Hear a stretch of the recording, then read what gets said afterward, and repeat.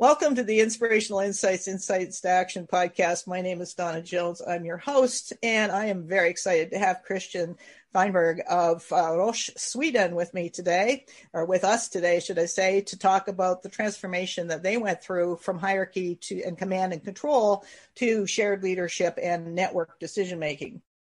Christian, perhaps I'll just jump right in and ask you to give a little bit of an overview of Roche, because there's a lot of people listening that won't have a clue who you are, who the company is. I will say that the company started in 1896, and when I saw that, I thought, okay, there's some, adaptive DNA built into the way of thinking there. Otherwise, that company would not be around by now. So I'll hand it over to you, Christian. Yeah, so thank you much for having me. I really look forward to the discussion today, and hope I will bring some valuable insights or ideas that you can take back. So first of all, I'm Christian. I've been part of Roche for about 12 years. I'm currently the transformational lead in Sweden, and also a coach, not by title, but more by profession, meaning I'm leading, I would say, half of the organization in Sweden. We have an oncology-based organization and non-oncology. I'm leading non-oncology. So that means that Roche is a pharmaceutical company. It's a massive pharmaceutical company. We have over 100,000 employees across the whole globe. We are multinational. We have operations in every corner of the globe. And we are focusing on innovative solutions for patients, meaning that we don't do copycats. We don't do what others do. We try to be an innovative company where we bring additional value through our medicines and solutions. And that includes both pharmaceuticals and diagnostic tools. I'm representing the pharma side. We also have a diagnostic side here in Sweden and across the globe. That's obviously part also of these transformations that we've done, but my accountability is around pharma. For Roche, in many ways, there is a strong will to make difference. Our kind of tagline is we do what patients need next. Meaning we always have this constant drive to see improvements. And for me, obviously being part of this is really encouraging to see what difference you can make. And 12 years ago, we were a different company. These days we are, and as you said, being here for so many years, there's been a constant evolution over the organization. And I would say on the scale that we have, to still have this kind of familiarity, meaning that you have a local kind of adaptation and openness to see how the world operates and to adapt to that is just phenomenal. I'm so proud of the company. I'm so proud to be part of this. And I'm sure that, if you ask a normal colleague in Roche, they are very well engaged and believe in the vision and the future of this company. Now, were they well engaged 12 years ago?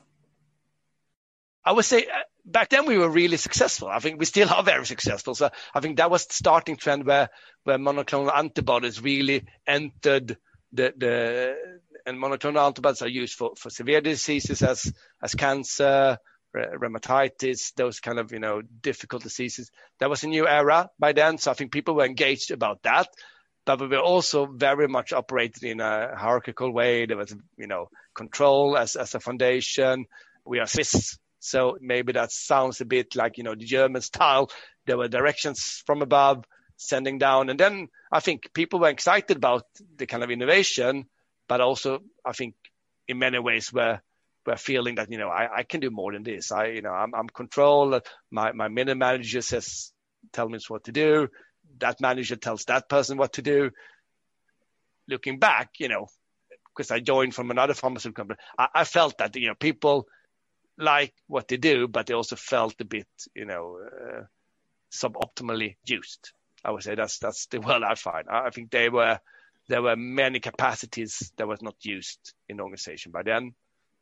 And I think that's something we have tried to address, not only in the last couple of years, but along the last, I would say, decade. At some point, the decision must have been made to engaging in a transformation. Do we tweak it or do we transform it? And if we look at the difference, the nuance is going to be made of how the whole design of the company. What was that process? It's a great question. If I look back, I think the natural way would be to tweak, because that's easier. Let's fix a few things and then it would be great again.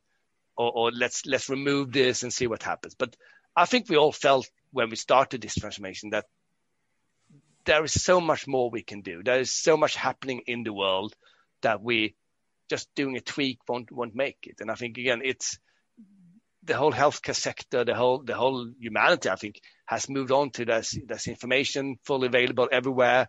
There is innovation happening at a speed that we, couldn't even imagine 10 years ago. I think COVID is a great example of another, phenomenon where collaborations happens across pharmaceutical companies and healthcare industries. And obviously we didn't know that when we started transformation, but I think there's so many signs out there that needs more than a tweak. And I think for me and for the whole organization, that was a finding that we said, let's see where we can go by really changing, preferably our culture, because I think that's the main part that we have worked on. But in some ways also the structure of the company. And I think it's hard to do transformations and it's hard to do, cultural changes, but it was necessary. Again, if you talk to a colleague in the organization, they would say that was necessary to happen. And then again, it looks differently in different parts of the organization, but I would say every affiliate, as we say, or every country that works with our products has seen a need of a shift. And obviously also our global leaders have seen that, but it's been very much up to each affiliate, to each country to define how could that look like. And I think that's another way of, another thing that I'm really proud of, that we have been able to design our journey ourselves. Obviously, there's been some guiding principles or guardrails from the global organization, but I would say 95% of the initiatives that we've done in Sweden is defined by us in Sweden to meet our demands, to meet our external environment, to meet the challenges and opportunities that we have in our daily practice. For me, to be able to have that impact, to be able to have that accountability, to tailor your journey is I'm sure there are other companies that could allow for it, but I think in the scale that we have, in the value that we bring, turnover is massive here, and every affiliate has a big accountability. I'm just amazed and proud that we got that accountability on a local level. So now you've alluded to two things that I think are really critical. One of them is the vision. Where are we going collectively as an organization of 100,000? And then the role of guiding principles. I'm just working on something around principles, so I'm excited to hear you say that. So let's talk about that, please. Yeah. What is the vision that unified everyone's focus worldwide toward accomplishing something, and how is that shared? And then, if you will, talk about the guiding principles. Yeah, so the common vision for the whole organization is to deliver 3 to 5 times more medical innovation to half the cost of society. We want to have a much more value-driven organization, meaning that we want to provide a higher set of innovations, and we want to do that at a much less cost, meaning that we need to find ways of working differently. We need to find ways of saying, what do we don't need to do that we do today? What do we actually do with the limited resources that we have to be able to pull that through? And I think for me, that's been a really strong kind of guiding principle, a North Star that everyone is working against. And within that is also, this kind of doing now what patients need next, meaning always find this ambition of doing better. How can we improve? Where can we find ways of improving? And for me, and I think for all our colleagues, this is really close to our heart. And I think that's what you need with the vision. It needs to feel, is this right? Yeah, this is right. This is what our society and healthcare will need.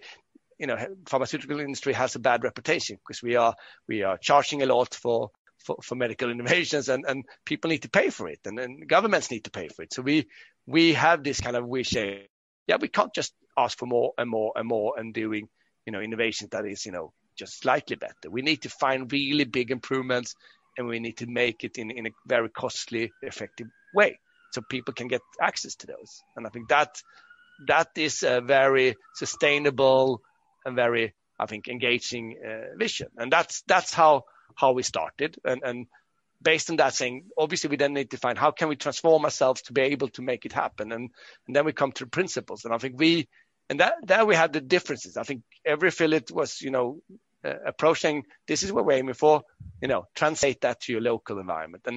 And that was, the principle where we got really strong in Sweden was that we want to allow every person in the organization to be the best self. That was more or less the starting point. Saying, how can we allow our people to really deliver and engage what they are able to do? And for us, that was looking into every kind of corner, saying what barriers, what limitations have we put on our organization or people that we can actually remove? And secondly, obviously on the other side, how can we support and enable them to actually use all the capabilities? And based on those, we then tailored 3 key balances that we wanted to correct. Because when we looked into our organization in Sweden, it was a very internal focused organization. We were coming from many years of success. Business was almost running by itself. So we said, that's not being our best self. That's not delivering 3 to 5 times more innovation by sitting in meetings and discussing what the customers needs. We need to tweak that to saying, if we go from 70% internal to 30% external, could that be, an opposite shift? 70% external, 30% internal. So that was the first kind of key balance that we wanted to correct, from internal to external. I think that's very well aligned to what agile organizations do. You listen to your customers and they, together with you, work on how you can improve. The second thing that was a key principle was this process structure versus speed. So we had, again, many years success, created a lot of controlling processes, a lot of unnecessary shit, sorry to say, that we were dealing with every day.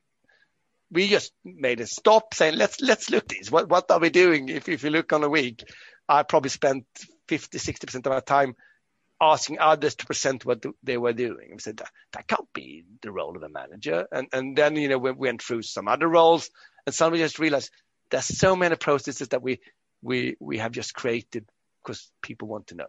And then we took a conscious decision that there still will be need of some processes. There's laws and regulations that we need to follow. Obviously, we should keep that clinical trial. You can't just do as you want with clinical trials. That needs to be a protocol. Obviously, we need to follow. But in many ways, we can release some of the processes and get speed. Speed is a competitive advantage. We want to be quick. We want to learn quick. And if we see something that doesn't work, obviously we will be quick to fix that. So that was the second, speed versus structure and process. And then you have another key feature of organization, and I think many organizations see themselves, is the perfection. So we overdid the presentations internally. We spent months to prepare for internal reviews. We were sending external activities or allowing external activities that customers said, this is too much. We only wanted this, and now you come with all of this. So then we said, another balance that we need to fix is this kind of 80-20 mentality, meaning good enough versus perfection. Again, in some areas we need perfection. So maybe again, the 70 perfection, 30 just good enough needs to shift to 70% good enough, 30% perfection. So those were the key 3 balances. First of all, people should be the best self. We should allow for that. Anything we can do to make that happen should happen. And secondly, these 3 key balances were the guiding principles: external focus, speed or just do it, and obviously then the 80-20 or the good enough principles. Those were the starting point of how we kicked off our change. And I think if I look back, it's just come to us. This was just discussion happening. What do we see? Obviously we had a lot of discussions internally with people, also some external discussions. When I do my retrospective, it was so clear. People said, yeah, this is right. This is exactly, if I would summarize our company in this is where we have gone wrong. We got buy-in to that, and then, the journey was on. Wonderful. Wow. Okay. So now I'm excited about talking about dismantling the hierarchy, if you will. That is a term that comes up a number of times. We need to dismantle the hierarchy, which normally strikes fear into the heart of every manager. How did you go about that? The morphing or the change between, a hierarchical command and control into something that's more networked. And I think you had a change in structure as well. You removed layers. So tell us more about that. Yeah. So again, the guiding star was this, more value outside. Again, allow our people to be our best self.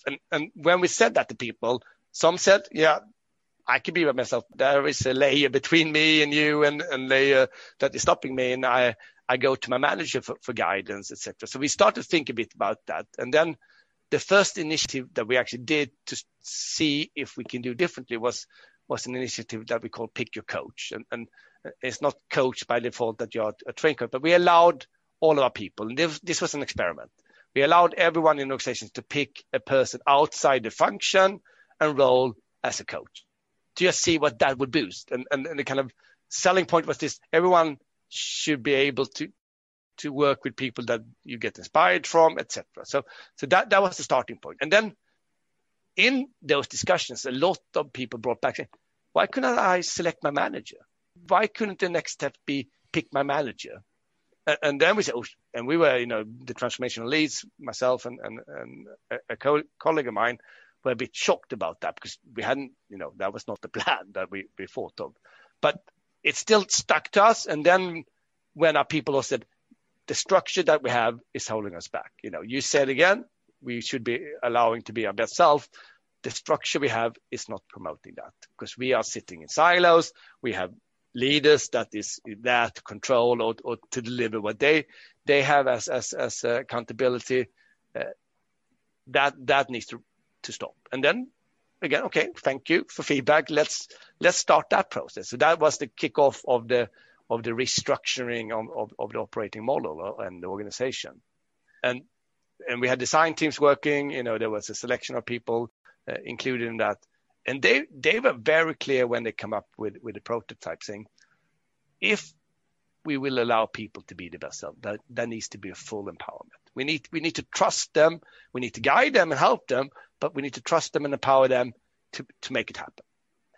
Before that, we had the kind of colleagues, we had the middle managers, and we had the senior leadership team. And we were in Sweden, we were about 100 colleagues, 115 by then, and we had 21 managers.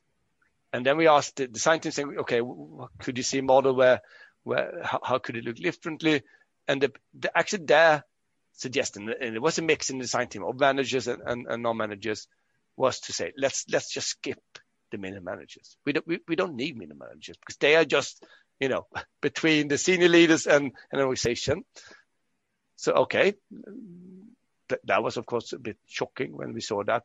Senior leaders by then were about 6, and we had 15 then middle managers.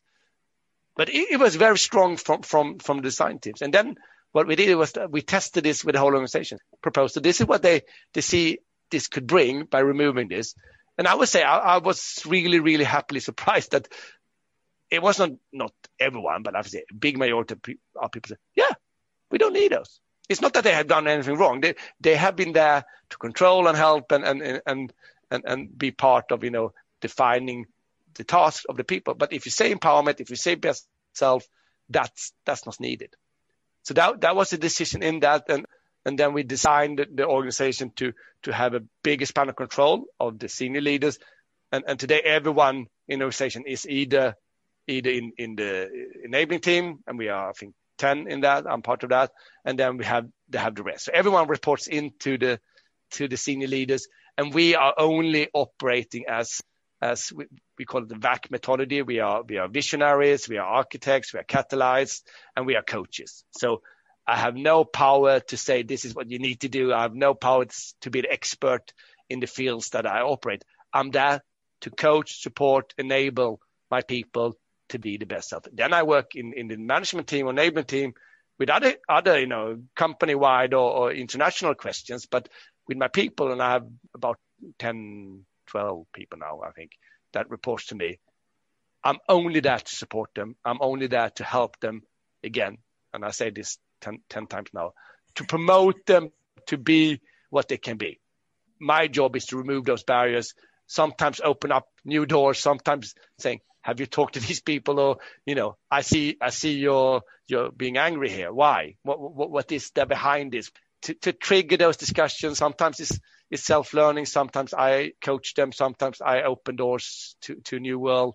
Sometimes I find external resources that can help them to deliver what they can deliver. So it's almost 8 months. We did this kind of top down. We was telling the teams what to do. We had design teams proposing, we implemented it.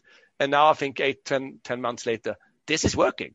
Obviously, there's been people leaving the organization because they wanted to be controlling managers. But I would say the absolute majority of the middle managers is still with us. Some have become senior leaders, but most are now working as partners, meaning that they do really valuable work for organization without having the control and command accountability. So it's widely known that the layer called senior management and leadership in most organizations is the bottleneck for all progress.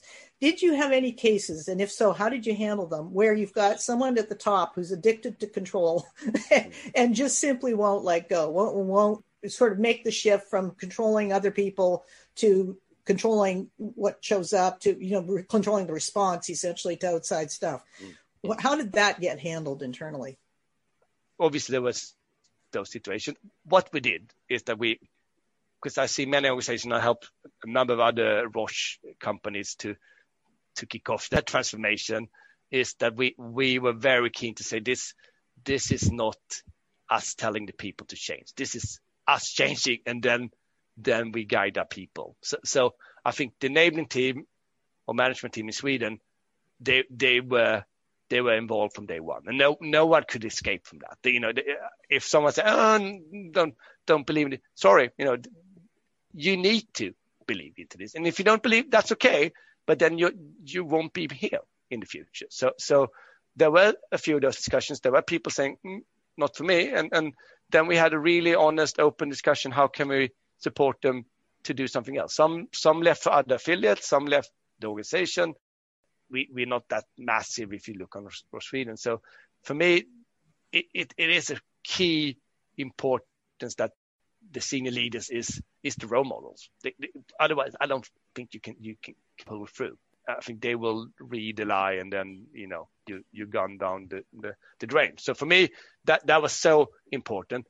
We were lucky to have a general manager or senior leader that is a true believer into this. That's not the case everywhere in Roche, and she's been the role model for the transformation. She is managing us as leaders. She is outstanding, really, really showing us how to do it. She's doing this, every second of her working day and private life for sure as well. So it hasn't been that painful that I expected. There's been, as I said, a few discussions, some people leaving, but I would say the absolute majority again has seen the value of this and has seen that, by allowing people, by empowering people, you actually get a much, more positive and engaged community. I also had I was commercial director, had 35 people under my span of control. Now I have 10, but I would say by then I was controlling and not really, I didn't really like what I did. I was just to collect and push people to do the job. Now I'm again, back to people like me again. People see the value. I help them. They help me. It's just a cultural and collaborative change. Yeah, people love the hierarchy. People love the career. But again, this is another career. This is another step instead. And for me, I'd rather have a job that I really enjoy and an environment where people feel really that they are contributing, collaborative, supportive. So I think the price of span of control is totally worth it. I never regretted that this was the step that we all took. And obviously this was very open. People were allowed to have an offboarding package. We were also, I haven't said much about that, but we were allowing people to opt in or opt out because we presented our expectations. We presented this is what we need for organization, and empowerment and trust and allowing people to do what they believe is best is a central part. That can't be, compromise on that. So if you believe that you can't deliver that, that's okay. But opt out is then probably the alternative. Or join that side. Being empowered means that you can do and select what you want to do. So we have both of those examples. Now, I'm sure along the way you've picked up on really core skills that are, I would say, are more sensitive to complexity, more sensitive to the uncertainty and the ambiguity context that we are in today from the outside world, certainly, but that, of course, meets face to face with the inside world. What are the core skills that you feel came out of this experience that are ones that every single person, it doesn't matter what layer of power they're at or authority that they're at, needs to embody? I love that question. I think a key element that people underestimate is the beginner's mind. I think that to be curious, to really say, yeah, I probably know what the answer will be here, but I'd rather ask the questions anyway. And that's externally, internally. For me, this is to kind of go out and be curious, say, okay, if they have an answer that you expect, ask a follow-up question. Say, okay, you said that, because I've learned that maybe, I'm not really a theory guy, but what you know is probably 15% of the reality. That's 85% unknown out there. And if you feel you're an expert, you will only operate in those 15%. But I want us, all of us, to be this kind of, I wonder how this works. I wonder what they say if I ask the question. I wonder if I call this person, what would be the reaction? To have that beginner's mind constantly with you is how I see as a key. And then secondly, I think a pragmatic approach. I think we are way too much of this, it needs to be like this. So I think a pragmatic approach will always serve the purpose of learning. If you say, okay, maybe I had another expectations here, but let's be pragmatic. Let's find something that suits both of us. That's killing the ego, so to say, or leave the ego at home. That is necessary in the organization we have. And the third element is that we can't deliver any solution without including the external world. I think we have been operating for way too long, and we know what our customers need. And I would say today, if someone would come to me and say, I have this idea, the first question I would ask is, who have you talked to externally about it? Who do you plan to work with? It's been so easy to say, but I think they'd like this. I've heard this. But I think for me, that's the starting point. So again, working, always including external environment in discussion, always being curious, and always having this, okay, let's find a solution at least. Let's start somewhere. And I know Agile has this, MVP, starting small, big, but I'd rather have, let's do something. If it's small or big, doesn't matter, but just do something, because that will learn us something. Just to plan, just to maybe I wait for my customers to call me. That can't be how we want to operate. That's not speed. That's not, being good enough. It should be, let's act and see what happens, and really have this kind of open mind. And we went to a lot of other companies, really taught us amazing stuff. We went to the Seago, where they set their own salary. We went to a company where they have like 300 employees reporting to one person. We went to Spotify, saying, how do you really optimize incentives and rewards in an Agile? I was just amazed how open they were, how inviting they were. And we had no clue what to expect. But if you go there, ask questions, with a really open mind, you learn a lot. And I think that's how we want to operate also with our customers and with our peers across the world. You mentioned, and I got all excited because sensing is critically important to how I read underlying dynamics in organizations and in any kind of transformation. I'm going to hone in on that one, obviously. How did you bring that forward? How did you cultivate it? How did you use the sensing capacity that you have internally? I don't think memos or emails or town halls change an organization. So we said, we need to talk to individuals, one by one or two by two. That's how we want to sense how we are progressing. So that's how we did. We aligned with a couple of what we call transformation influencers. So there were people raising their hands saying, I love these ideas. What can I do to help? Say, come along. You can be part of this. We had the same with the enabling team. Come along. But they couldn't choose because they said, you need to come along. And then we had a few others, external people helping us. And I would say almost the first half of the journey was based on discussion by discussion. Meeting up with people, sometimes invitations, sometimes by the coffee machine, sometimes, when we heard something that people were a bit hesitant or a bit, lost in translation, we went there saying, love that you're lost in translation. That's great. What can we learn from this?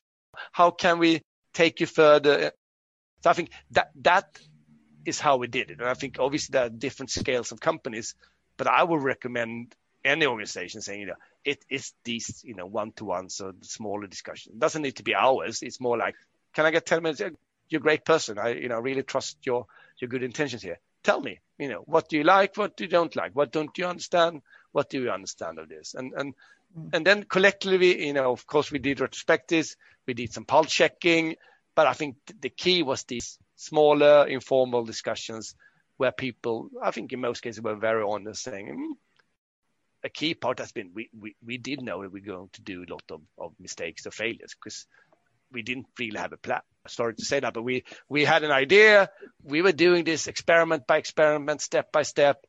And I think the whole sensing was key to get us right.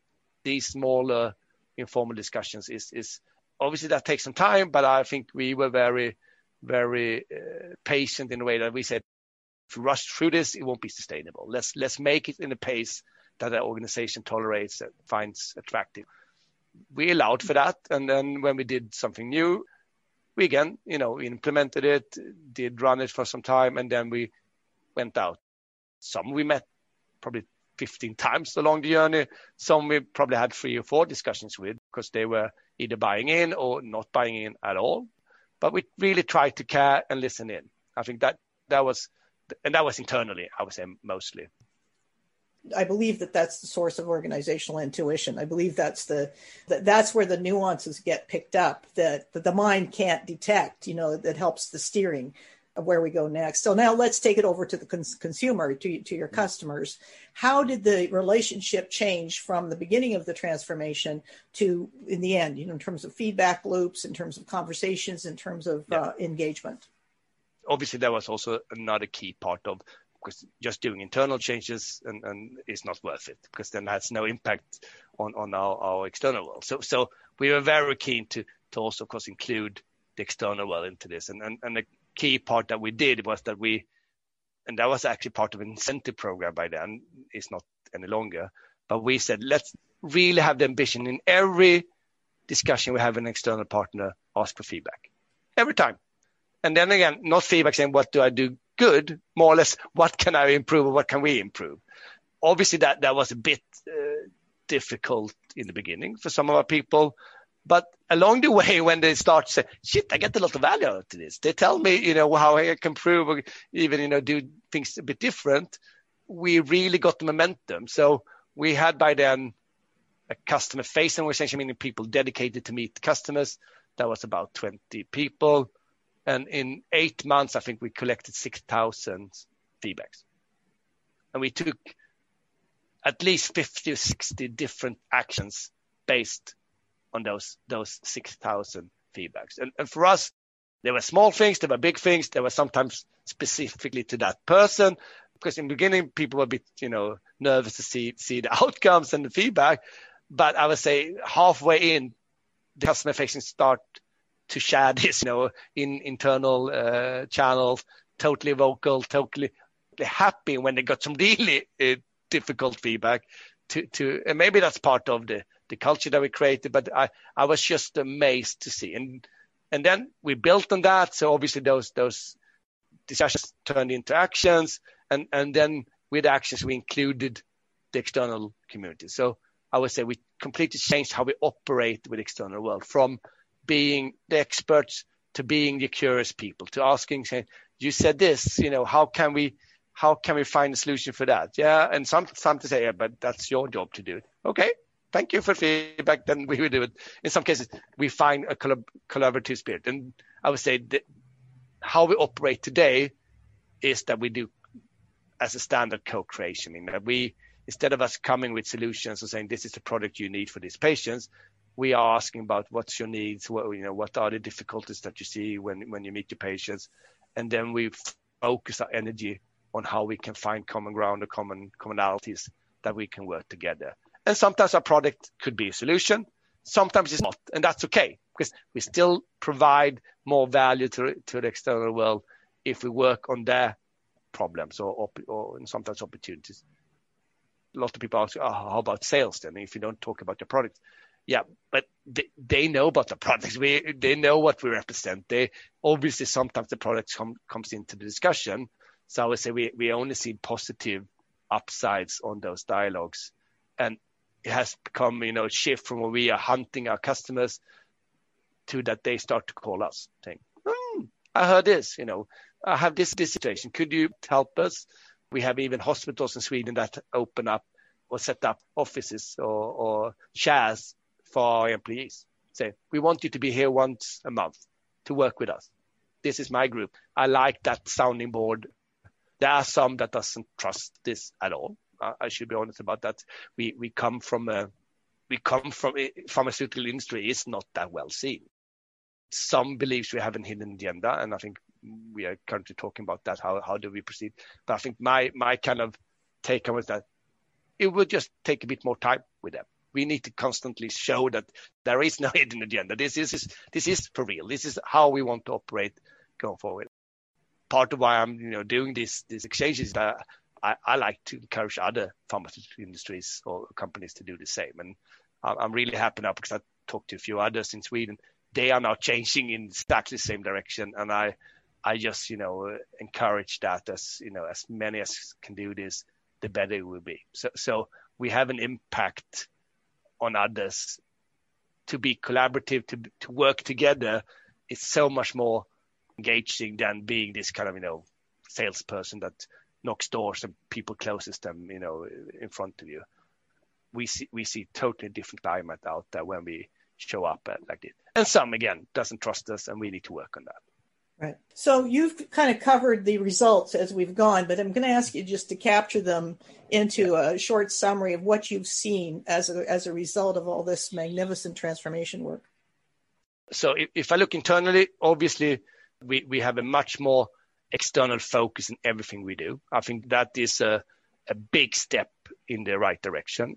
Every person in our organization today has an external interest of you, some more, some less, but everyone has that. I think also there is still perfection in our organization, but in many ways we have removed that. So for example, brand planning, which is like the plan that how we want to roll out a product, was usually like a 3 months exercise.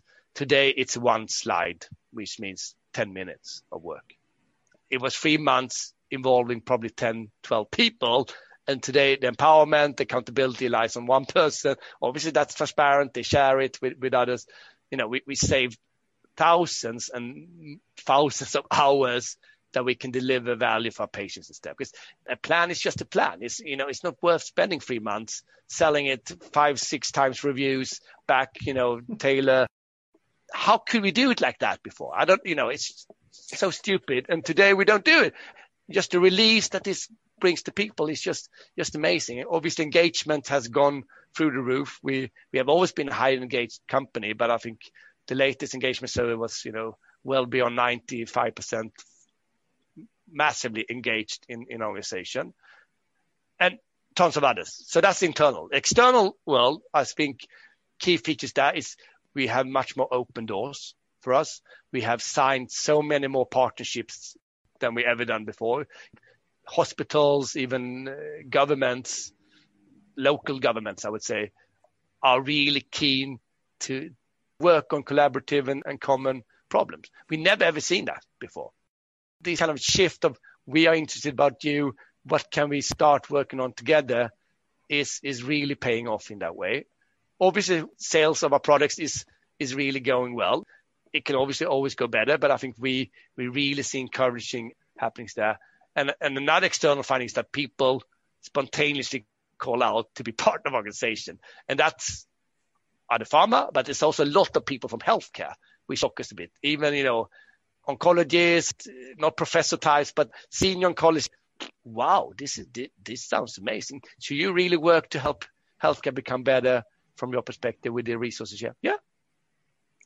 Some even want to join us tomorrow and said, I will skip my career as a doctor to join you any day. We haven't actually hired any one of those, but I'm sure that will happen because I just see this kind of shift of how we operate as very sustainable and promising. And then there are obviously many others. I think another key feature is that this local niche is now scaled to be part of a global change for the whole Roche 100,000 employees. I don't think we should take all the credit for that, but our GM is set as a lead for that. Obviously, I'm part of it too. So we are now defining some key guiding principles for the rest of the global organization based on this experiment that we did in Sweden. So we take the credit. It's lovely. Obviously, I think there are similarities that can be used, and there might and probably will be some differences across the world, because China is not Sweden and US is not Sweden either. So there needs to be some tailored approaches, but I'm really, really happy to see how we have tried to deliver have delivered an experimental prototype that can really make difference. Yeah, brilliant. Absolutely inspiring. So we could keep going, because I want, have conversations about what you measure and metrics and just, how this changed and helped your response with COVID, because that took a lot of companies by surprise. But given the mindset you've got, unlikely that it threw you for a loop as a company, that there would have been just some natural responses. Is that fair to say? Yeah. There was discussion saying, should we, stop the kind of, journey based on COVID? But people were pressuring us, saying, you started it. We love what you say. This can't be stopped now. We really want this to happen.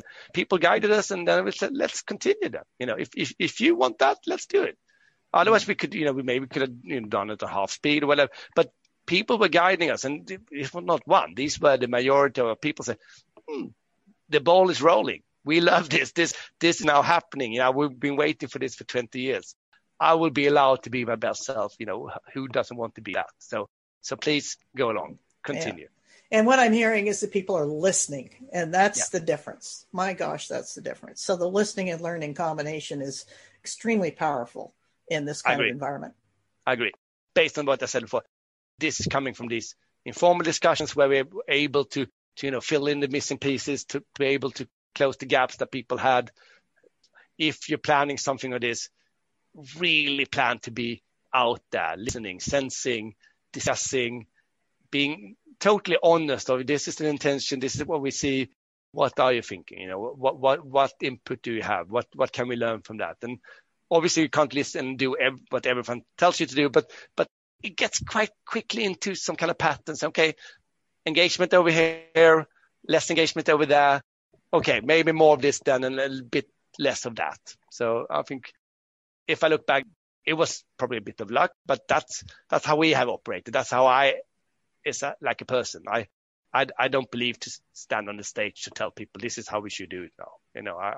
I'm rather having this, let's have a coffee and see what you say. Yeah, brilliant. Thank you very, very much for sharing all of that with the audience. And I know people are going to come inspired out of that. Anything you want to add around contact, or can people read up on the transformation? Is it published? What have we got for further resources? I will certainly post the conversation. I need to do a shout out to Matthias Holmgren for plugging us together in the first place, from CRISP in Stockholm. Anything else though? There are some articles out there. People can reach out to myself, or I can provide Matthias with that, and he knows about them too. I'm always available if people want to. We are totally vocal. We're totally, open about what we've done and how we did it. Maybe we do it someday to write it up and do it in obviously that's tons of presentations, but we haven't done articles. We haven't done that yet. And we are now, learning what we did, and I think these discussions is great for myself. I got, I need to reflect. I need to look back and someday we will probably write it up, but we haven't done it. I'm totally transparent on that. There are obviously data. I think if you go into the Roche websites and Genentech in the US, there are information available about how we want to operate and how we division and all of that. I'm certainly grateful for the conversation, because I think it's more real. I mean, what comes across in our conversation that doesn't come across in the article is the passion, the energy, the enthusiasm, the commitment. It's beautiful. And it's just wonderful. So I honestly am quite happy with you Thank continuing you. to share the way you are. I think Yeah. it makes such a difference. So thanks again for being with us. Thank you so much. Love the conversation.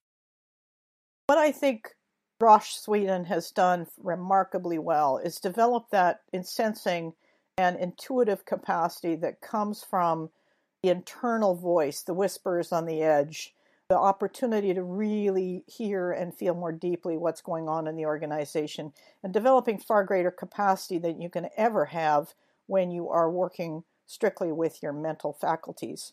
So I encourage those of you who are listening to develop those faculties to a greater extent. Obviously, this is an area of strength I have, and I encourage you to contact me and discuss how we can do that in your organization, or if you have a group of people, then we can do something online. But the point is that this is a time more than ever where navigating in ambiguity, navigating in volatile conditions really requires that deeper sense of ability to detect what's going on, preferably before it happens. If not before it happens, then certainly in the moment, because it is really the strength that you have for steering in those uncertain conditions. Thank you for joining me. My name is Donna Jones. You can find me on LinkedIn. You can message me on Twitter at EPDAWNA_Jones, or reach out to me directly at Donna at FromInsightToAction.com. Donna is spelled DAWNA, or call me 778-230-9326. I'm in Vancouver, Canada, West Coast. If you like this program, I ask you to share it, forward it, put it on social, wherever it is, and continue to support the program. Thank you.